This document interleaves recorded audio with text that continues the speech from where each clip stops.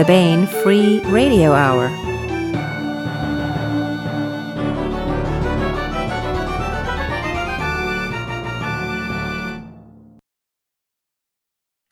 On the podcast, a multi-tentacled god washed up on the Jersey Shore turns out not to be Cthulhu, but Cthulhu Kahanamoku, the old god of Rad.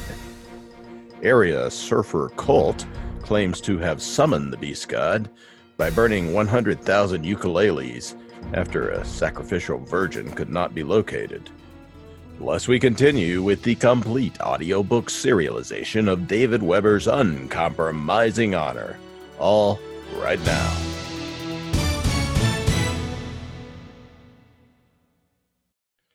Welcome to the Baen Free Radio Hour podcast. It's an honor to have you along.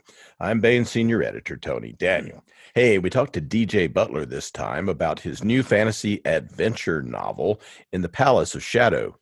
Enjoy. Dave Butler is known for his fantasy novels, especially the award-winning Witchy Wars books, but this one's science fiction. It's a really cool adventure tale in a far, far, far future world where the science is so advanced that it seems like magic, and humans have been transformed into thousands of varieties. It's got a lot of the wit and humor and the banter of Fritz Leiber's Fafhryd and the Grey Mouser series, or those old Thieves' World anthologies, if you remember them. But it is also definitely science fiction, and Dave Butler is going to be here to tell us all about it. And we continue with the complete audiobook serialization of David Weber's Honor Harrington series masterpiece, Uncompromising Honor. Now here's the news.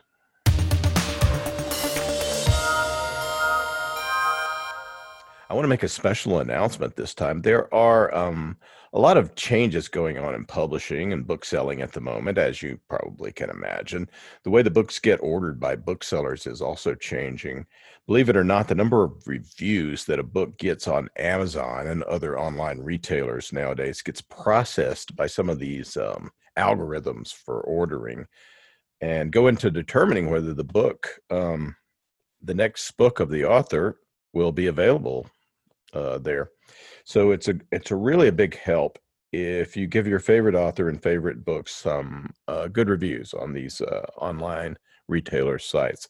You know the ones I mean. Here is some real actual joy for you. As I mentioned last week, we are trying out something in July, and we would love for you to take advantage of it. July is Independence Month at Baen eBooks, and nothing says independence like David Drake and the RCN series. This is an ebook sale, and what we are offering is 28% off on the latest RCN novel, To Clear Away the Shadows. And the reason it's 28% off is because that lets us offer it for $2 off. So that's a savings of $2 off on the ebook. Plus, the entire backlist, all of the other RCN books, is on sale for $1 off of each ebook. So that is $4.99 for the latest RCN book, To Clear Away the Shadows. And all the other RCN books, those great Leary and Mundy books, they are $1 off for each ebook. The sale runs through July 31st, all month long. $2 off on a $6.99 book is a pretty good deal, I think, especially because it's David Drake. And finally, there's a lot of ground we're covering this time, but I don't want to forget to tell you about the July e-arcs at Baen eBooks. Now, an e-arc is the path a chicken bone follows when it's halfway down your gullet, but you realize that it went down the wrong hole, and you urge it upward, then either outward or back down the right pipe, but in either case, toward a glorified ending. No, that's not what an e-arc is. An e-arc is an electronic advanced reader copy. So what these are is the galley version of a book. It's after the copy edit, but before the final proofreading. It's what the author gets to look over. And a lot of times we send these out as review copies to various publications and such. And many years ago, we started offering the ebook version of these to readers. And so you can get these books sometimes 3 months in advance or so. Your favorite series, your favorite author, you can get them as they come out. Slightly slightly irregular in that all the typos aren't fixed, but they are available to you much earlier. Now in e-arc form is The Valkyrie Protocol by David Weber and Jacob Hollow. Time is running out. Agent Raybert Kaminsky and the crew of the temporal vehicle Clio have stumbled across a temporal implosion that claimed two whole universes, and neither Raybert nor his crew can figure out what caused the calamity or how to stop its spread. Navigating the paradoxes of time can be a killer task, especially when dogged by those who seek your destruction at every turn. The crew of the Clio won't go down without a fight, however, no matter where or when the threat to the multiverse arises. The Valkyrie Protocol e-arc by David Weber and Jacob Hollow is now available exclusively only at Baen.com and Baen eBooks, which is at Baen.com. So check it out.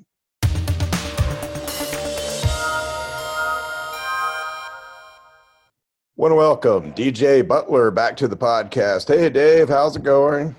Good, Tony. How are you? Pretty good, pretty good. Let's talk a little bit about DJ Butler. Hold on just a minute. Maybe I'll screen share.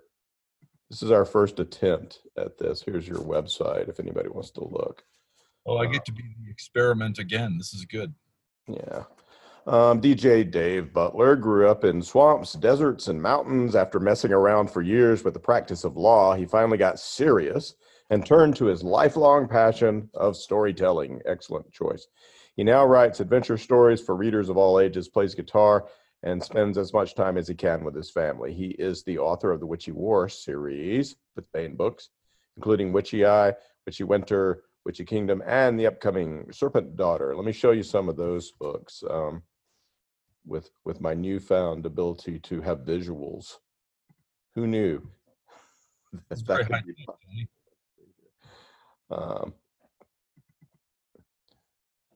Let's see what we got. Did I choose that again? Okay, let's try that. Are you seeing this? Are you seeing the Witchy Eye cover? I am. Yeah. Okay, there it is. There's Witchy Eye. I don't have the Witchy Winter. There's Witchy Kingdom. These are beautiful covers by Dan Dos Santos, who is continuing to produce wonderful covers for a bunch of Dave's books. There's Serpent Daughter. That's going to be out in November. Yep. That's a cool book. That is the Sarah is back in that one, and she is queenly, very queenly in that, and doing some magic. Yep. So with Aaron Michael Ritchie, you also wrote The Cunning Man, which is this sort of Dust Bowl era. Jim Mintz likes to say Jim Butcher crossed with John Steinbeck. Oh, that's cool. Which is pretty good. But they're mysteries also. And the upcoming The Jupiter Knife, which is got a really cool cover, another Dos Santos cover that's really, really good. You guys have really been have knocked it out of the park on getting these covers for me.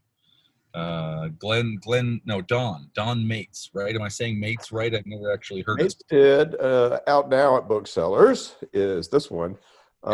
This is called In the Palace of Shadow and Joy. And that's what we're going to talk about today. Now, this is a Mates cover. Yeah.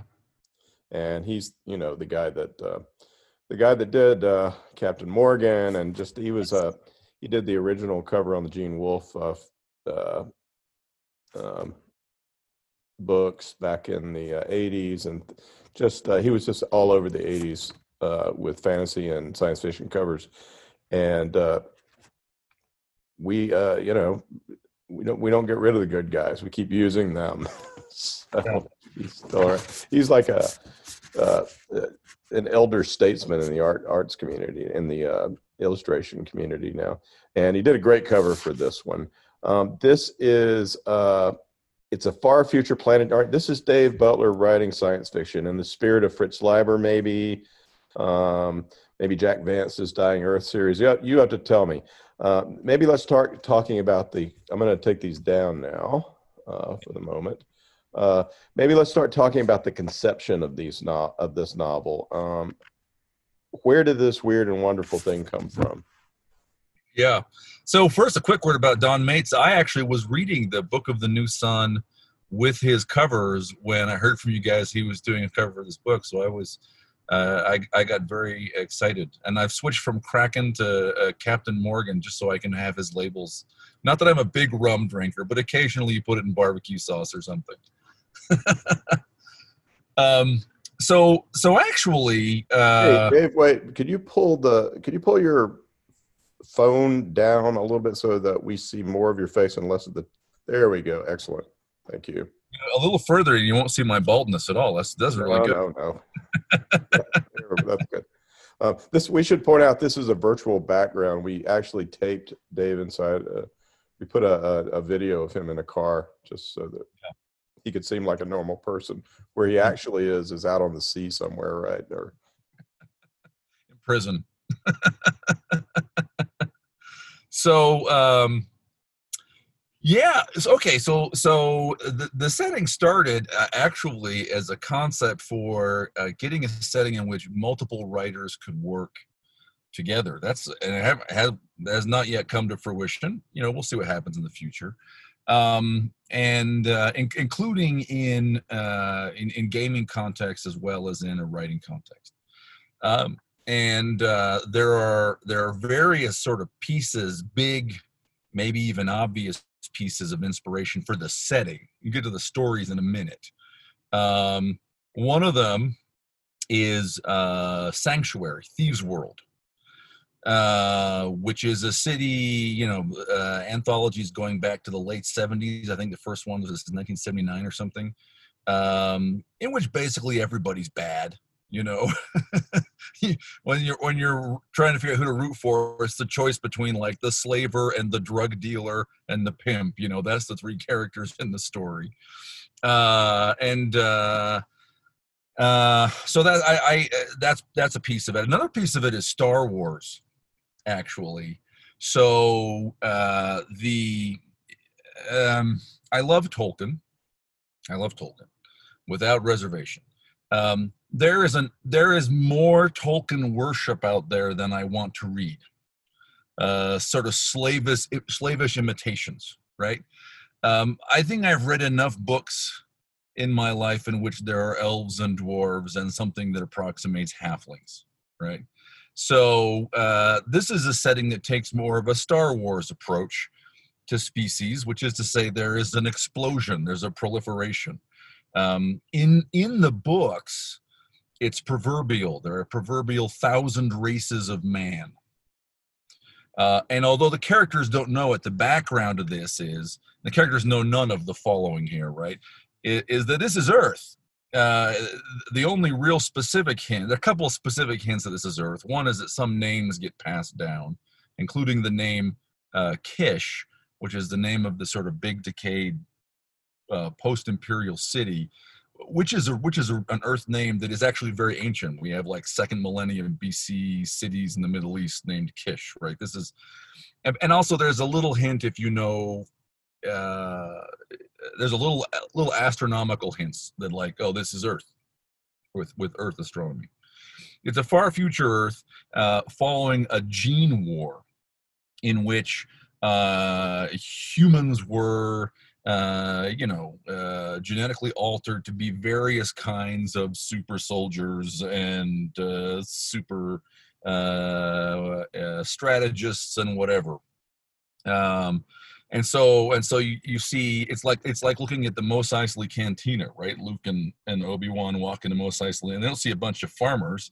They see a guy with a weird kind of pig snout face, and a guy with a walrus face, and the hammerhead shark head, and then there's Greedo, whatever he is, right? It really has that feel. Also, like every alien on Star Trek, too, in a way. That's true. You have sort of 2 or 3 big species. Star Trek may even be a better example because you got Klingon, Romulan, Vulcan, and then later you get like Ferengi and a couple other additions, right? So it's 3 or 4 sort of main, more common varieties, and then lots and lots of one-offs, like this guy shows up and he whatever, right? The green-skinned woman and the lizard guy, what's his name that Kirk famously fights in that awkward fight scene? Um, Yeah, anyway, it's from that great story Arena. Yeah, yeah, the Grok or whatever its name is. it's something. So those are kind of the big so I wanted a sort of a decadent setting with a lot of history and a lot of variety. I mean, it will not look like Tolkien's world or feel like it, hopefully. Again, I love Tolkien. This is not my bid to be like Tolkien. And B, from the point of view of shared settings, right? In say an anthology, if a writer wants to make up a species, go ahead, right? Go right ahead. All you can't do is make it super common, but there's plenty of room for small pocket intelligent species that we simply hadn't focused on before, because there are 1,000 races of man. And in a gaming setting, if you say, I want my character to be kind of a 6-armed baboon with a fish head, cool. Right? You can do it. You come from some little pocket species in a valley somewhere across the ocean, so we don't see a lot of you, but you can be that guy. Well, the one thing that connects everything together is that ultimately somewhere there's a science fiction explanation. Yeah, that's right. And the characters perceive and talk about their setting as if it's magical, but the only magic we see on screen is weird biology. So I'll give you one example. And this, by the way, here's another sort of piece that went into the stew, right? There's always elements. Back in maybe 2012 or something, a friend of mine who's a biology professor gave lectures at the Life, the Universe, and Everything writing symposium about evolution in science fiction settings. Some examples where it looks right, where it looks really weird, right? And that actually had been on my mind for a long time. So let me give you an example of something that characters, one of them perceives as purely magical, and the other one actually has a sort of a scientific, you wouldn't use that word, but there's an explanation for it. It's not magical. There's a species of frog warriors, and the females are big, and they are valued for their danger sense. They're very hard to ambush, so they're very prized as sort of sentinels, or they're not for infantry. They're for more sensitive work, because they're thought to be able to. They're immune to ambush. And then they have that's the female. They're big, and then there are smaller, skinny ones that accompany them, who are sort of uncritically taken to be the males. And so the epic poet character has these epic epithets he recites about their proverbial, and he calls it their mystical sense, right? Their mystical perceptions. Well, it turns out it's not it at all. It turns out that that the female carries around her mates, who are males, who are like the size of footballs, attached to her back. So she has this sort of like nipple like I don't know what you call them, little anchors all over her back, and she's got all these males attached there, and then her body exudes a protective covering of slime. So what looks like just kind of a hunchback, actually there's all these males there with their eyes, and when anything comes to surprise or attack them, they react, which warns her that something is behind her, right? So who is the skinny one, the presumed male who follows them around? It's actually those are called thirds, and when a male that is young enough to still have the ability to grow, it either fails to attach or falls off, it grows up into one of these thirds. And the female, these are called groconch. The female don't have vocal cords like many other species of men, so they can't speak. They can't speak languages that others can understand. But one of those males grows up to be a third. He's effectively neuter. His gonads are in his throat, because that's how he's been attached to the female to fertilize her. Okay, those dry out, and they function as vocal cords. So this third is this neuter, sexless third sex that operates as interpreters, right? So the book is full of this kind of stuff that's just sort of funky biology and fantastical biology, right? I'm not a biologist, but the characters perceive as magic. Yeah. I mean, well, I thought in your description, which goes into some detail in the book as well of this species, I was thinking, David's trying to gross us out.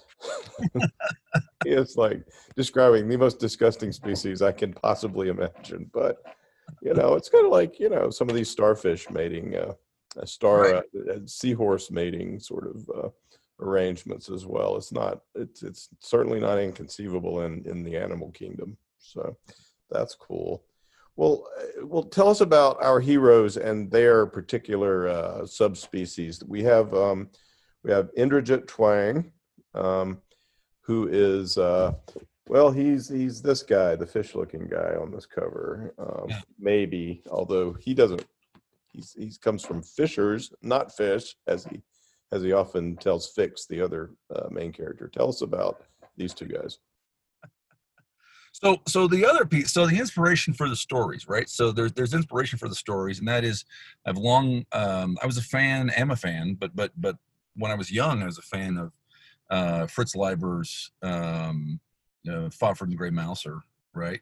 And more recently, I read the first 3 or 4 of Joe Lansdale's Hap and Leonard books. So those are some of the inspiration for the stories. The 2 main characters, they wouldn't use this word either, and it's not exactly right, but they're sort of intellectuals, or they're thinking people, right? They're smart guys. But they're both basically living lives of thugs and kind of borderline criminals.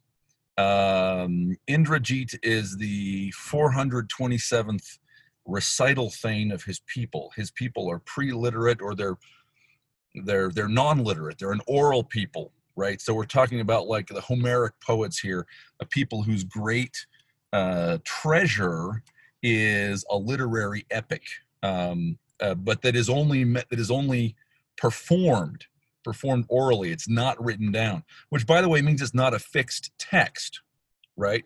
So Indrajit is the guy who has to know the story thoroughly and also have the poetic feat at his command with facility, so he can recite and perform the story. I think he says it's 50,000 lines at one point in the story, and his job is to have that lore and perform it. His job is also to add to it,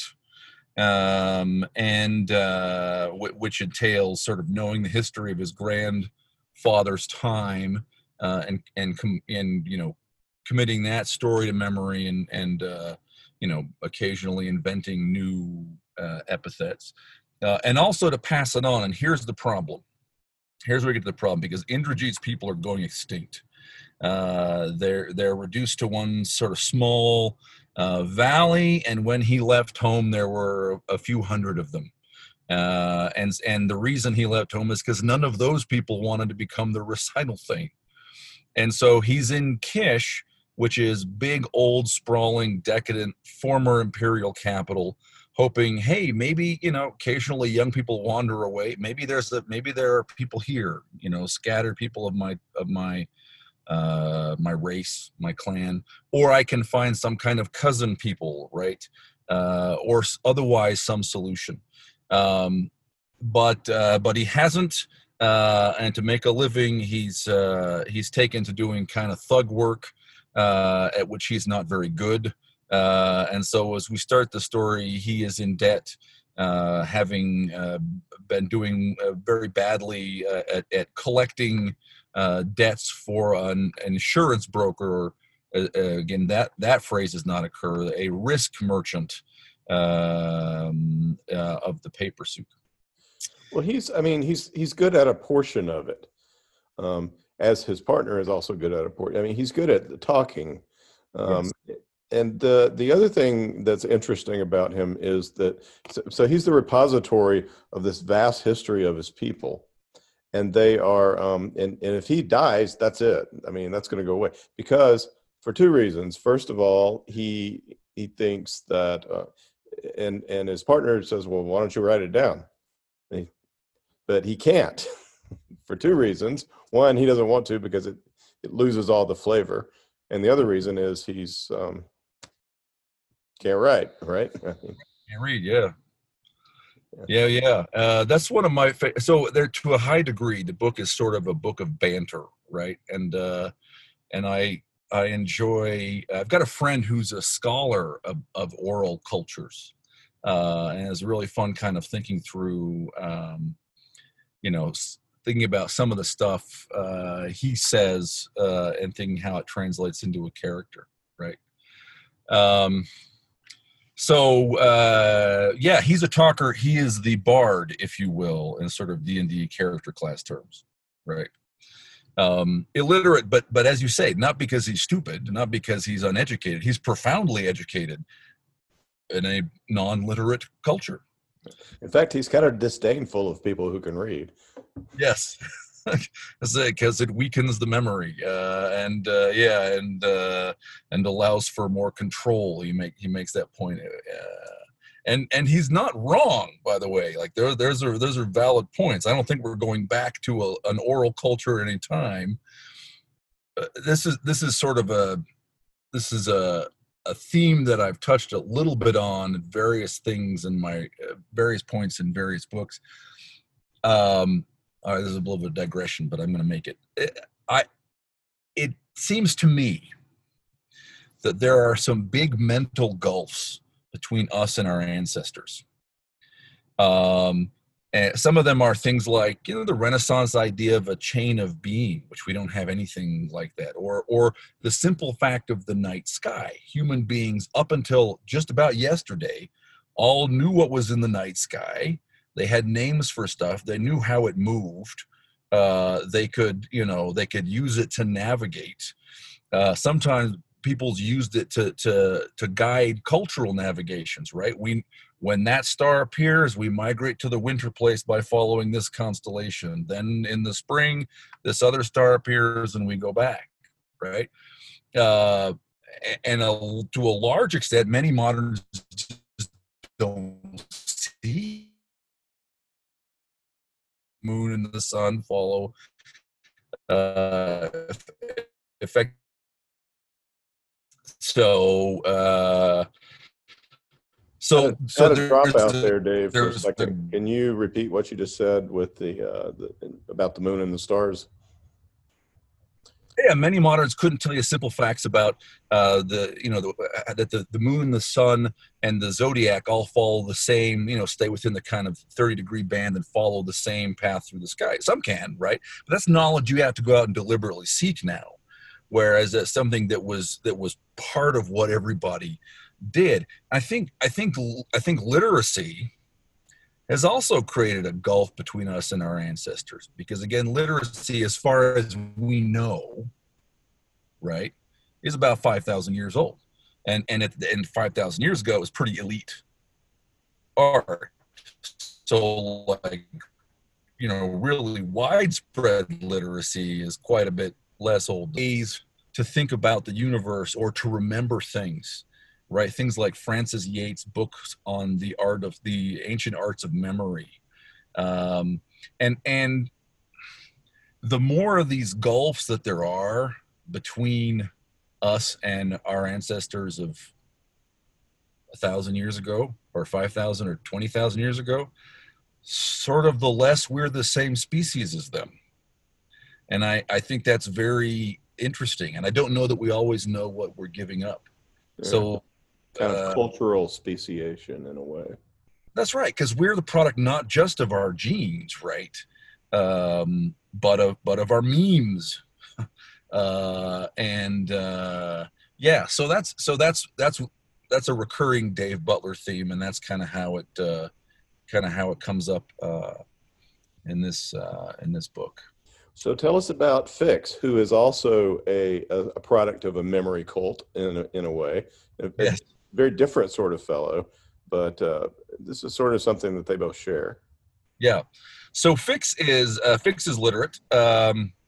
Fix is if so the word human doesn't I don't believe, double check. Pretty sure I don't use the word human, because these are all sort of humans. They're just, post current humanity. But Fix is a character you'd look at him and say he's human. Indrajit is described as having a bony ridge nose and eyes on the side of his head, so that Fix mocks fun of him for being a fish, right? It makes fun of him for being a fish and asks if he has gills and stuff. Fix looks human, and he's sort of the predominant human type in Kish. So he was an orphan, and he's raised in an ashrama, a monastery of the god Salish Bozar the White, the god of useless knowledge.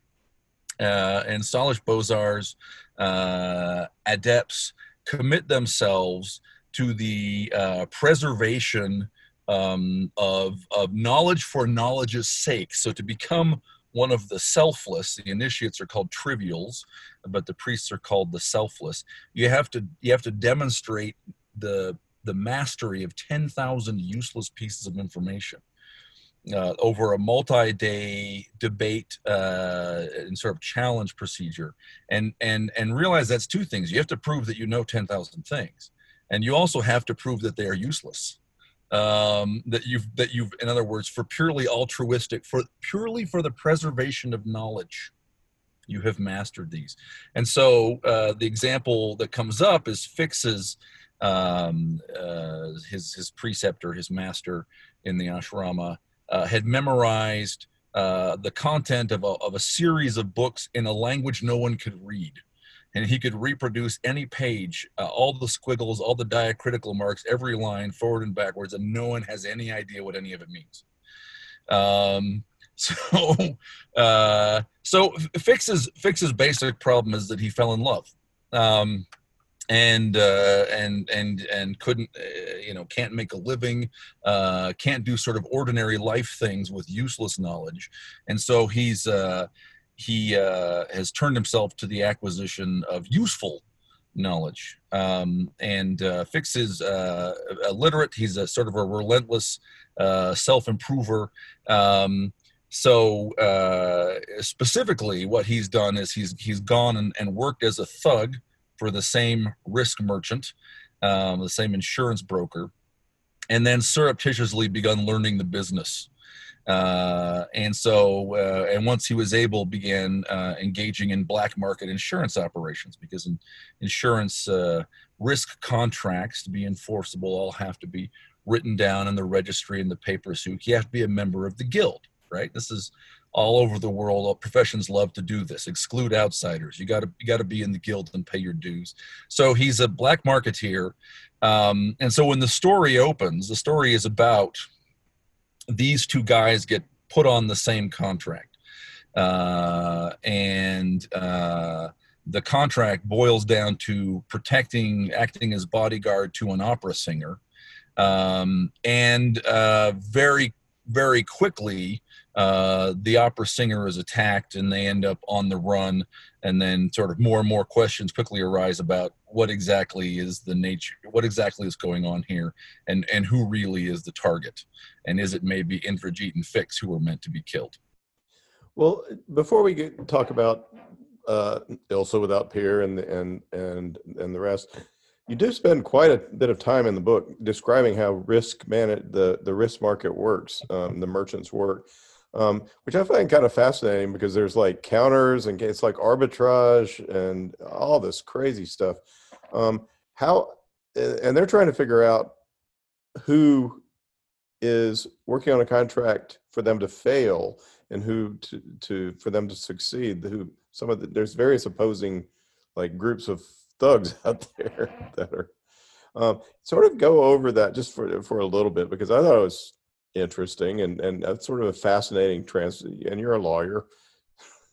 Yeah, and I have some background with the capital markets. And so Indrajit is the point of view character, And for him, this stuff is not only new, it's painful.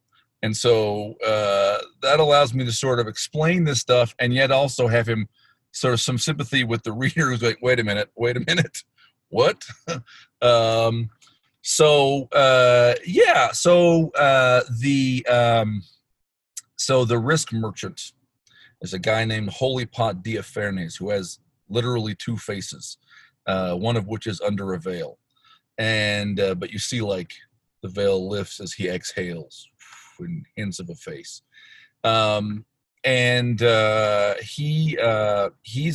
We would say he's the reinsurer here. So someone has insured, and there's not clear who initially.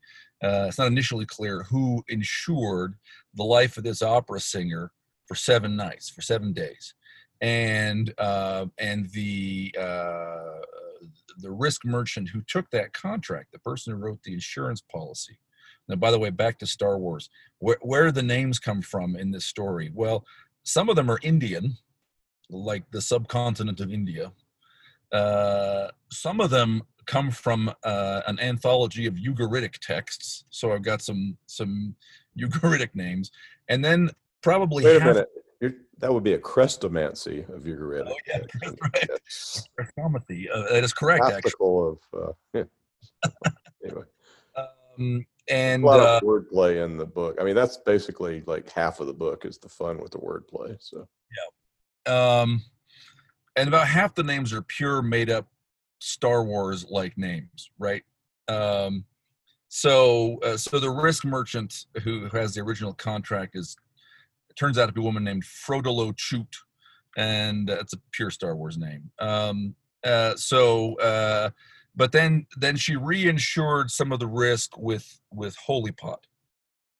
In other words, basically she's worried that she'll lose too much if anyone makes a claim on the insurance policy. So she bought an insurance policy for herself.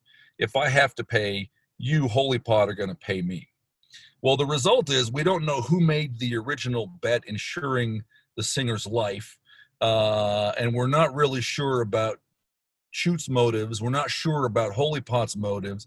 We don't know who would try and kill the singer, which happens in like chapter 3, right? It happens very quickly. And we don't know why there are, as you say, several different groups of thugs chasing around the city.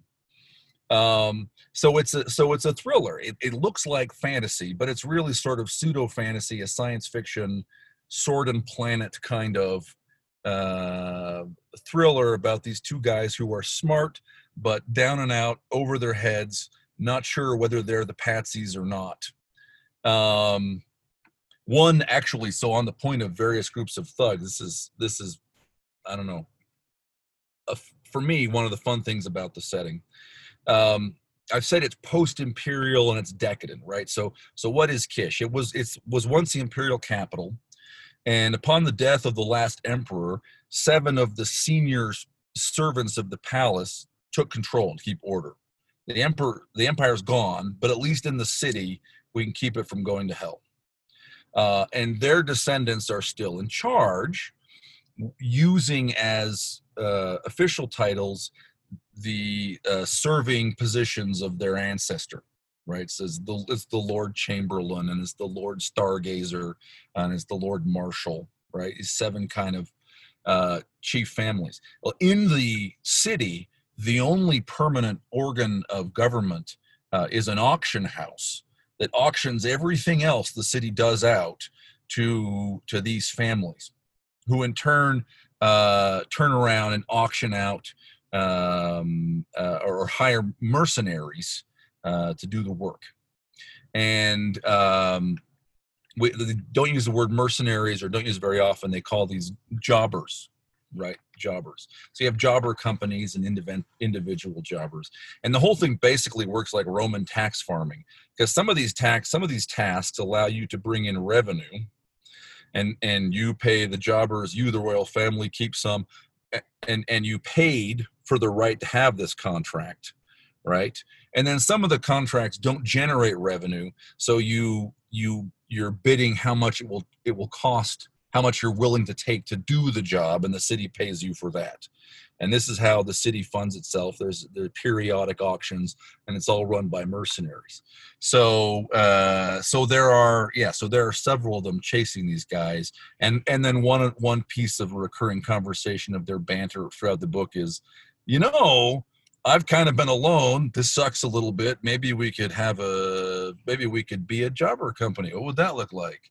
So that's another piece of kind of the setting and the plot. Yeah. That's part of it, because this is the origin story of what we assume might be, many tales of Indrajit and Fix, because they've been alone a lot, and they've it's like they finally found somebody that's kind of compatible to hang out with. They don't dislike each other, and they even have a certain sort of trust that develops. So tell us about Ilsa without peer, who is the object of who they have to protect and keep from getting killed. That's the contract is on her.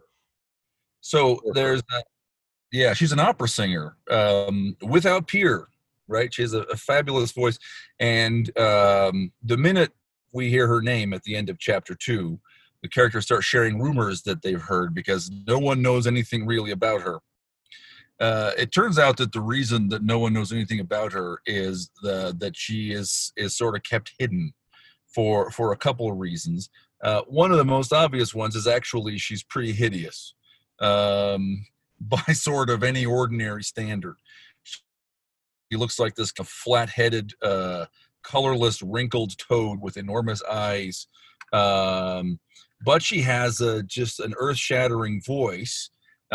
Including she has the ability to sway people. She has two voices, 2 vocal cords, and one of them sounds like, grinding glass, croak, and then the other one is mellifluous and beautiful. And when she sings in it, men in particular, feel calm and feel they want to obey her. So this is a sort of a pheromonal, again, kind of chemistry rather than being a magic power. But yeah, so I don't want to say too much because sort of the mysteries around Ilsa ultimately get to the plot of the book. But someone tries to kill her right about chapter 3 or 4. And then the heroes are hiding her and fleeing across the city and trying to solve mysteries. Yeah, well, try to, sort of sketch out the. You've said some of it. For instance, there's Orem Thrush. There's a couple other the risk merchants as well, and maybe sketch out and there's a great map in here too, by the way. What areas of the city might they explore as they? I particularly like the paper place, the Wall Street of. That's correct. It's because there's a lot of literal stuff that is figurative on Wall Street that you put in there. Yeah. Well, it was once more literal on Wall Street, right? But it's all become electronic and data racing back and forth. So the city's got distinct quarters. So as just kind of a process or historical note, right? So this setting I started working on probably in 2013. And what I really did was I bought myself a Moleskine notebook. And every day I wrote both sides, front and back of one page, just world building stuff. And the first thing I did was draw the earliest version of that map. Now, Brian McWhirter has done a much nicer version with sort of, getting down to the blocks and the streets. I just sort of mapped it out in terms of the different quarters. So the crown is sort of, now the city is very old. Okay, the city is very, very old. And there's a word in I think it might be an Arabic word, but that has been incorporated into sort of archaeological technical vocabulary, which is tell. And a tell is an artificial mound that is created by successive waves of human occupation. So you get a tell where there's a reason, like a good reason to live in a place, right? So it's at the mouth of a super fertile valley, or it's at a really productive spring, right? Or it's at an important strategic crossroads. And so you had the first city in the Stone Age, and then the next, and then you have multiple layers. You read about the excavation of a place like Troy or Jericho, and they're cutting down through different layers of the mound. The mound is called a tell. Kish is a tell. Kish is built on a tell. So it's heaped layers upon layers. And this, by the way, goes back to my original conception of how fun would this be as a gaming setting, because you've got a city built over the top of multiple layers of dungeons, some of which are higher technology than the current residents know how to use, some of which may contain species of man that are unknown because they're troglodytes, or they only come out at night to eat children or whatever, right? So the crown is the highest, is the highest part of the tell.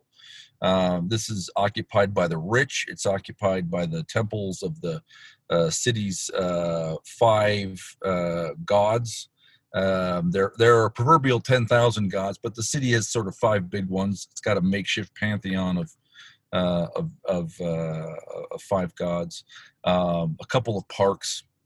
So we see the crown quite a bit because this is where Orm Thrush lives, the Lord Chamberlain. This is it turns out to be the patron of Ilsa without peer, and he very early on is a candidate for, is this a guy who would ensure Ilsa's life and then try to kill her because he was done with her and wanted to at least get one last payout? Or if not, is this a guy who will help us, help us, give us resources to try to figure out who the killer is? And Thrush is not a nice guy. He's got a sort of he's got a shape-changing feature where he changes appearance to resemble people around him. So his banner is a horned skull, and he wears a horned skull mask in public. So people don't realize that this is what he's hiding, is he doesn't have, no one knows what his face really is. But he's pretty tyrannical. We meet him, and the first thing he does is have his thugs beat the heroes to the floor to submission so he can, get what he wants out of them. So he lives there, Moat Gannon. I've written Chuck Gannon into the story. I like Chuck very much as a person and a writer, and he's in the crown also.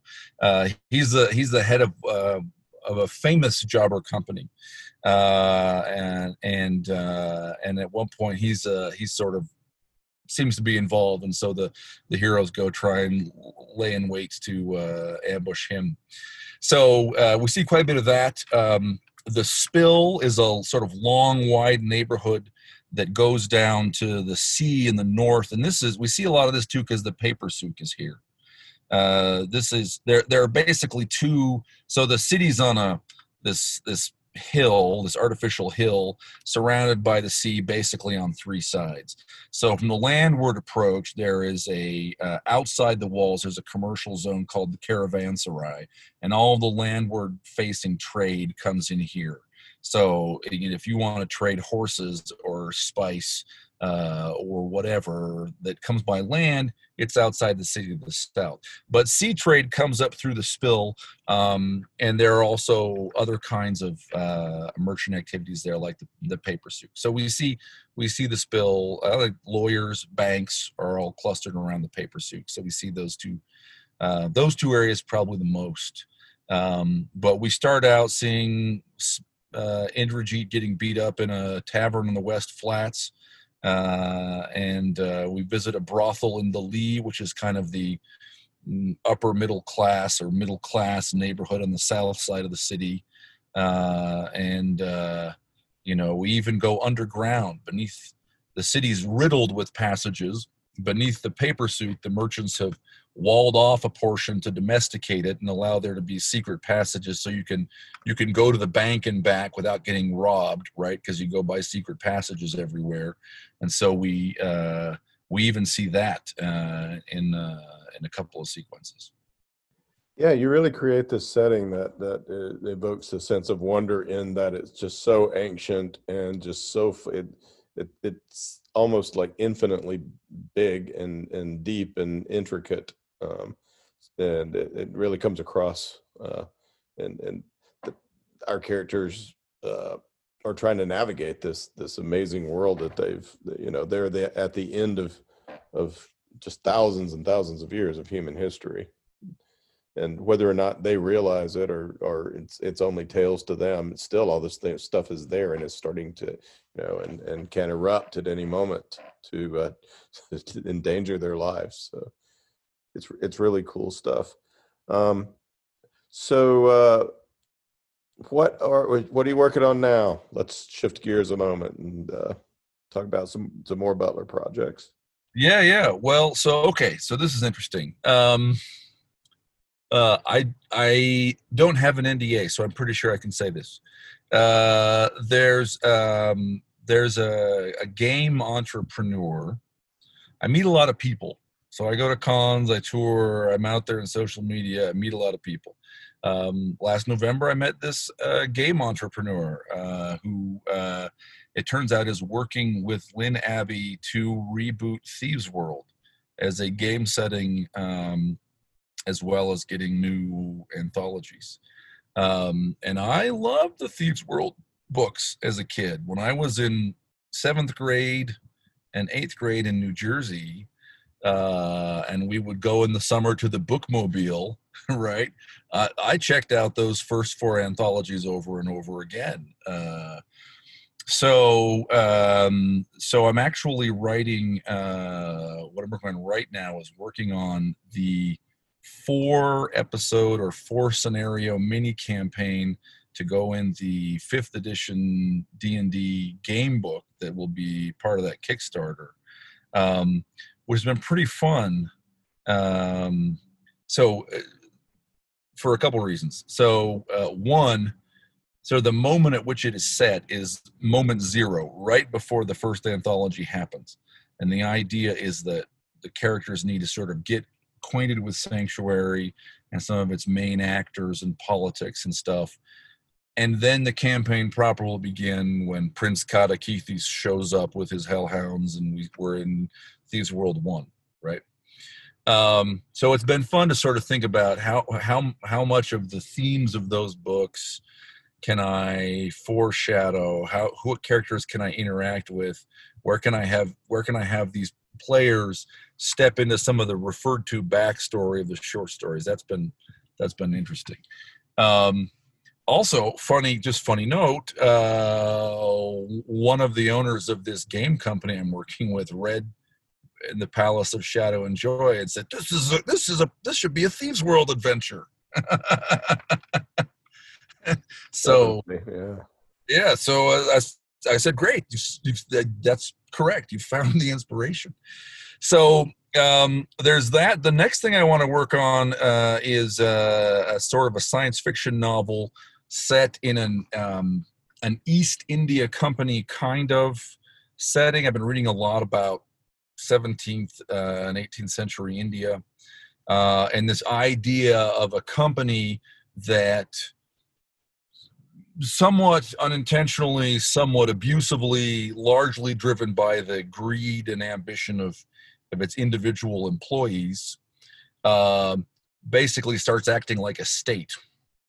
And this is ultimately how how England sort of brings India into the empire, is through it did not intend, but it empowered this company to go have troops and collect taxes, and that's where we ended up. So that, but in space, and stories about an accountant whose first job is after school is as a trader with this company that owns that doesn't own, right, but owns a system, and he's idealistic, and it's only when he gets there that he realizes, after having spent his savings, brought his wife and his 2 kids to this planet, he realizes the company is corrupt, and the planet's very dangerous, and about him trying to sort of make his way and make a career and bring about reform, all with sort of all the deck stacked against him, right? So that's my, I think, next book that I want to write. I've got a working title, but I don't love it.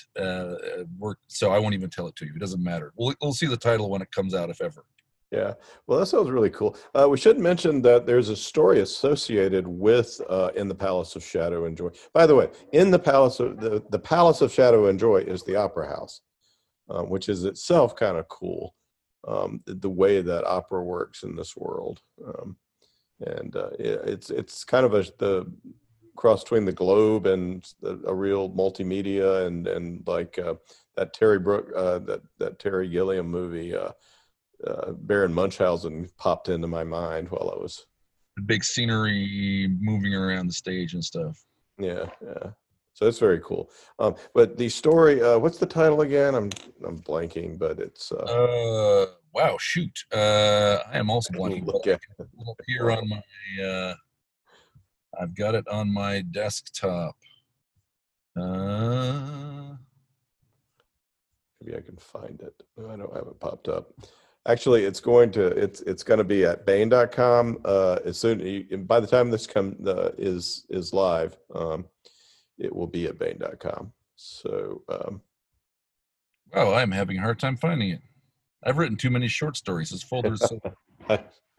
I should let me find the title since we're. Is it Sacrifices? It might be Sacrifices. Yeah. I think that's it, or something. So what's that story about? And this one has Indrajit and Fix. After they've teamed.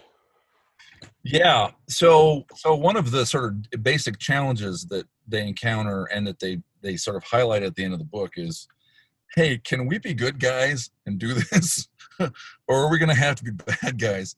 Because neither one of them wants to be bad guys, right? One of them wants to be a poet, and one of them wants to be a lover. So I've written. This is actually the third short story I've written. 2 of them are already out in a couple of anthologies from Chris Kennedy Publishing.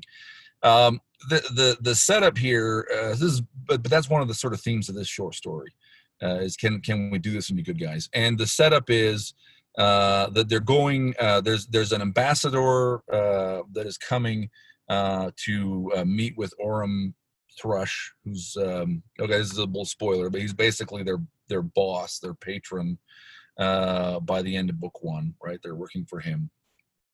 And there's been a shipwreck, and so the ambassador is stranded on the coast somewhere, and this is about them trying to rescue the ambassador.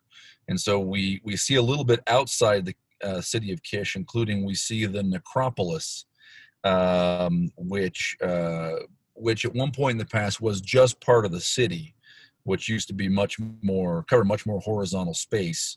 And this part's been walled in and sort of partly built over and partly dug under to be burial ground. So these guys and the ambassador they believe they have rescued spend some time crossing through that. But it's about kind of mistaken identity and about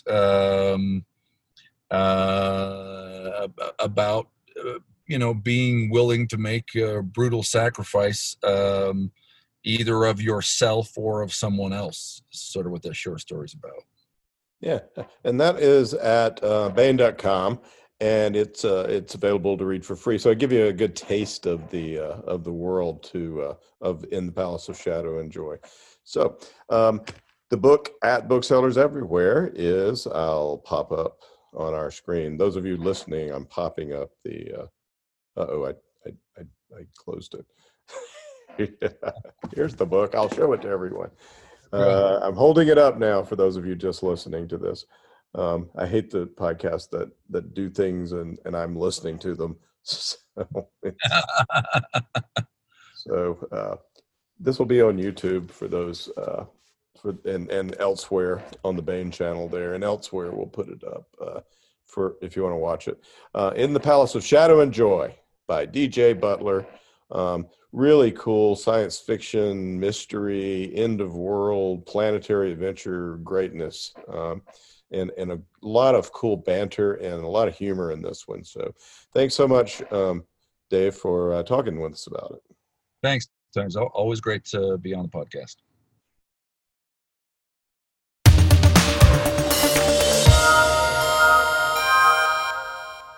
Here is another entry in David Weber's Honor Harrington series masterpiece, Uncompromising Honor. Honor keeps her promise. The Solarian League. For hundreds of years they have borne the banner of human civilization, but the bureaucratic mandarins who rule today's League are corrupt and looking for scapegoats. They've decided the upstart Star Kingdom of Manticore must be annihilated. Uncompromising courage. Honor Harrington has worn the Star Kingdom's uniform for half a century. Very few know war the way Honor Harrington does. So far, hers has been a voice of caution. But now the Mandarins have committed atrocities such as the galaxy has not known in 1,000 years. They have finally killed too many of the people Honor Harrington loves. Uncompromising vengeance.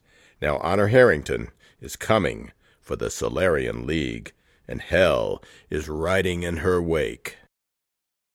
And now, David Weber's Uncompromising Honor.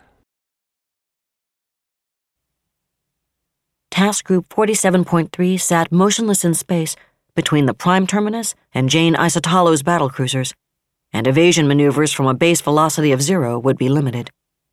Even with the Saganami C's maximum acceleration of 726.2 gravities, Klaus Fleming could have changed her position by no more than 587,000 kilometers and attained a velocity of only 2,890 kps.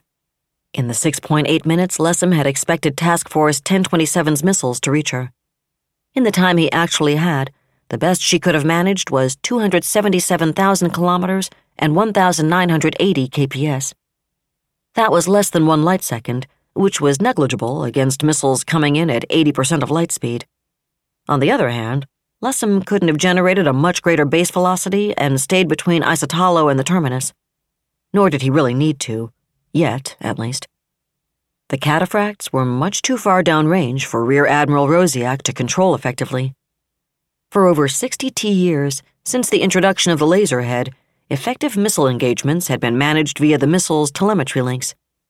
In theory, it ought to have been simple for any missile to find something as glaringly obvious as an impeller-drive starship under power. In practice, things were a bit more complicated. It wasn't that missiles operating in autonomous mode couldn't find targets. It was just that they had a great deal of trouble finding and hitting the right targets. True, seeing the impeller signature of a target really was technological child's play in many ways. Unfortunately, impeller-drive starships were extremely maneuverable. Their wedges sharply limited the vulnerable aspects from which they could be successfully attacked, and they mounted both active and passive defenses designed to make the task of any attack missile seekers as unsimple as possible.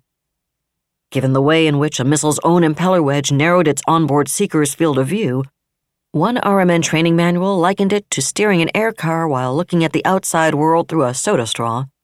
The small size of its effective target, the narrow gap between the impeller wedge's roof and floor, the decoys and electronic warfare systems designed to defeat those seekers, and the target's ability to rapidly roll ship in order to interpose its own impeller wedge, the probability of a hit by any single missile had always been low.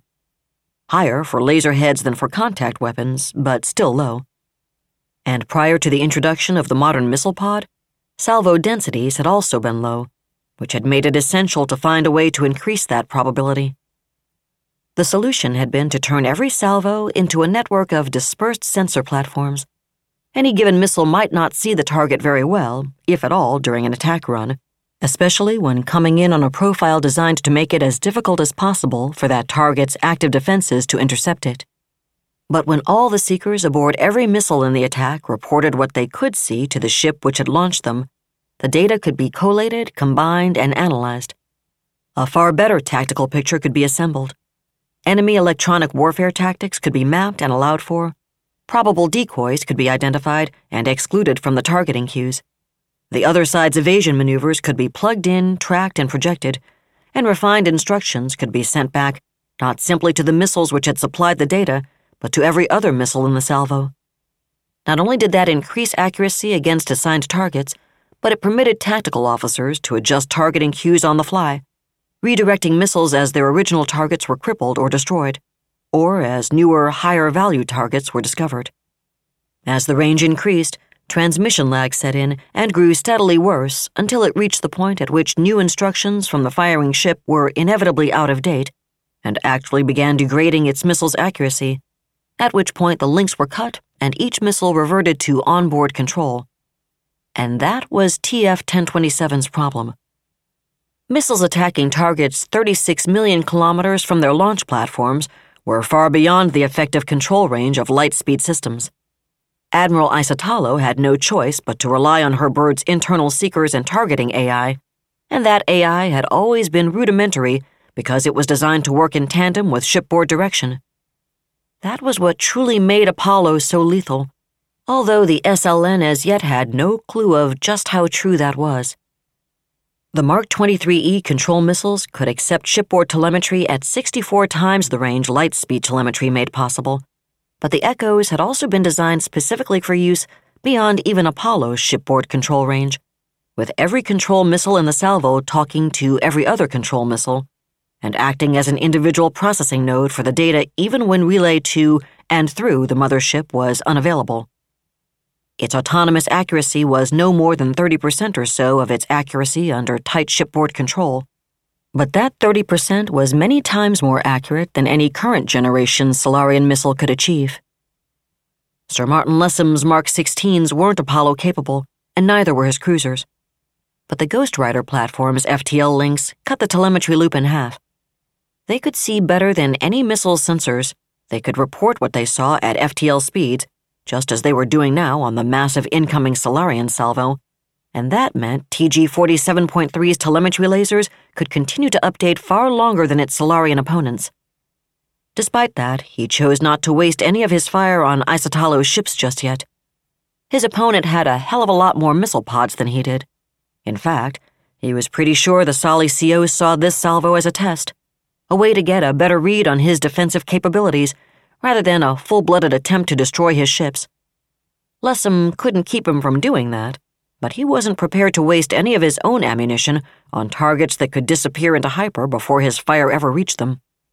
And under the circumstances, he had no objection to showing the Salis that they'd have to get a lot closer before their fire posed any realistic threat to his command. His cruisers and destroyers mounted a total of 520 counter-missile launchers and 672 point defense clusters, and range from rest for the Royal Manticoran Navy's Mark 31 counter-missile was 3,585,556 kilometers.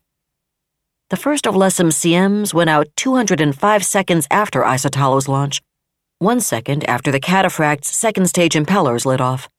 A second wave of Mark 31s launched 10 seconds after that. A third launched 10 seconds after that, then a fourth. The fifth and final wave of counter-missiles launched 40 seconds after the first, 35 seconds before the Cataphracts could reach attack range. And then, with 2,080 Mark 31s headed downrange, every one of TG-47.3's units rolled ship, turning up on their sides relative to TF-1027 to present only the bellies of their impeller wedges to the enemy. Jane Isotalo's jaw clenched as she saw the incredible waves of counter-missiles lashing outward from the Manties. "Should have expected it," she told herself harshly. "If the bastards routinely throw around missile salvos of their own this size, they've got to have been working on defensive measures too. Damn it, you knew that going in." Indeed she had, and she and Romalis and Rosiak had done their damnedest to allow for it. But their worst-case estimates hadn't visualized something like this. No Solarian ship mounted that many CM tubes per ton of displacement, and the bastards were actually launching counter-missiles from both broadsides simultaneously. No Solarian ship could have done that either. nor were countermissiles all those ships had launched. "Dazzlers in 5 seconds, sir," Commander Constanta Salas, Crewron 912's electronic warfare officer, announced, and Lessem nodded. The Dazzlers had been originally devised as a penetration aid, designed to knock down and blind the sensors feeding a target's defensive fire control with massive spikes of electromagnetic and gravitic interference. They were especially effective against countermissiles, which relied on their ability to home in on the impeller signatures of their targets, because countermissiles were designed to be produced in the largest possible numbers, and the fact that they didn't need sophisticated seekers helped hold the price down. Nothing in the galaxy was more glaringly obvious than the impeller signature of a missile accelerating at 98,000 gravities, after all. Spotting one of them was rather like trying to see a 1,000,000-candle-power searchlight in a darkened room. Only a blind man could have missed it. But that was what the Dazzler produced: blind men. The counter-missile seekers couldn't possibly cope with those enormous bubbles of jamming. That meant they lost lock on their targets, and if it was timed correctly, both they and their targets were moving too rapidly for them to reacquire after the Dazzler's pulse. Even if they reacquired something, their onboard electronic brains were seldom up to the task of reacquiring the proper something without guidance from their human masters. That was what the Dazzler had been designed to do, but as the fleet's missile officers played around with it, they'd quickly realized it had another function.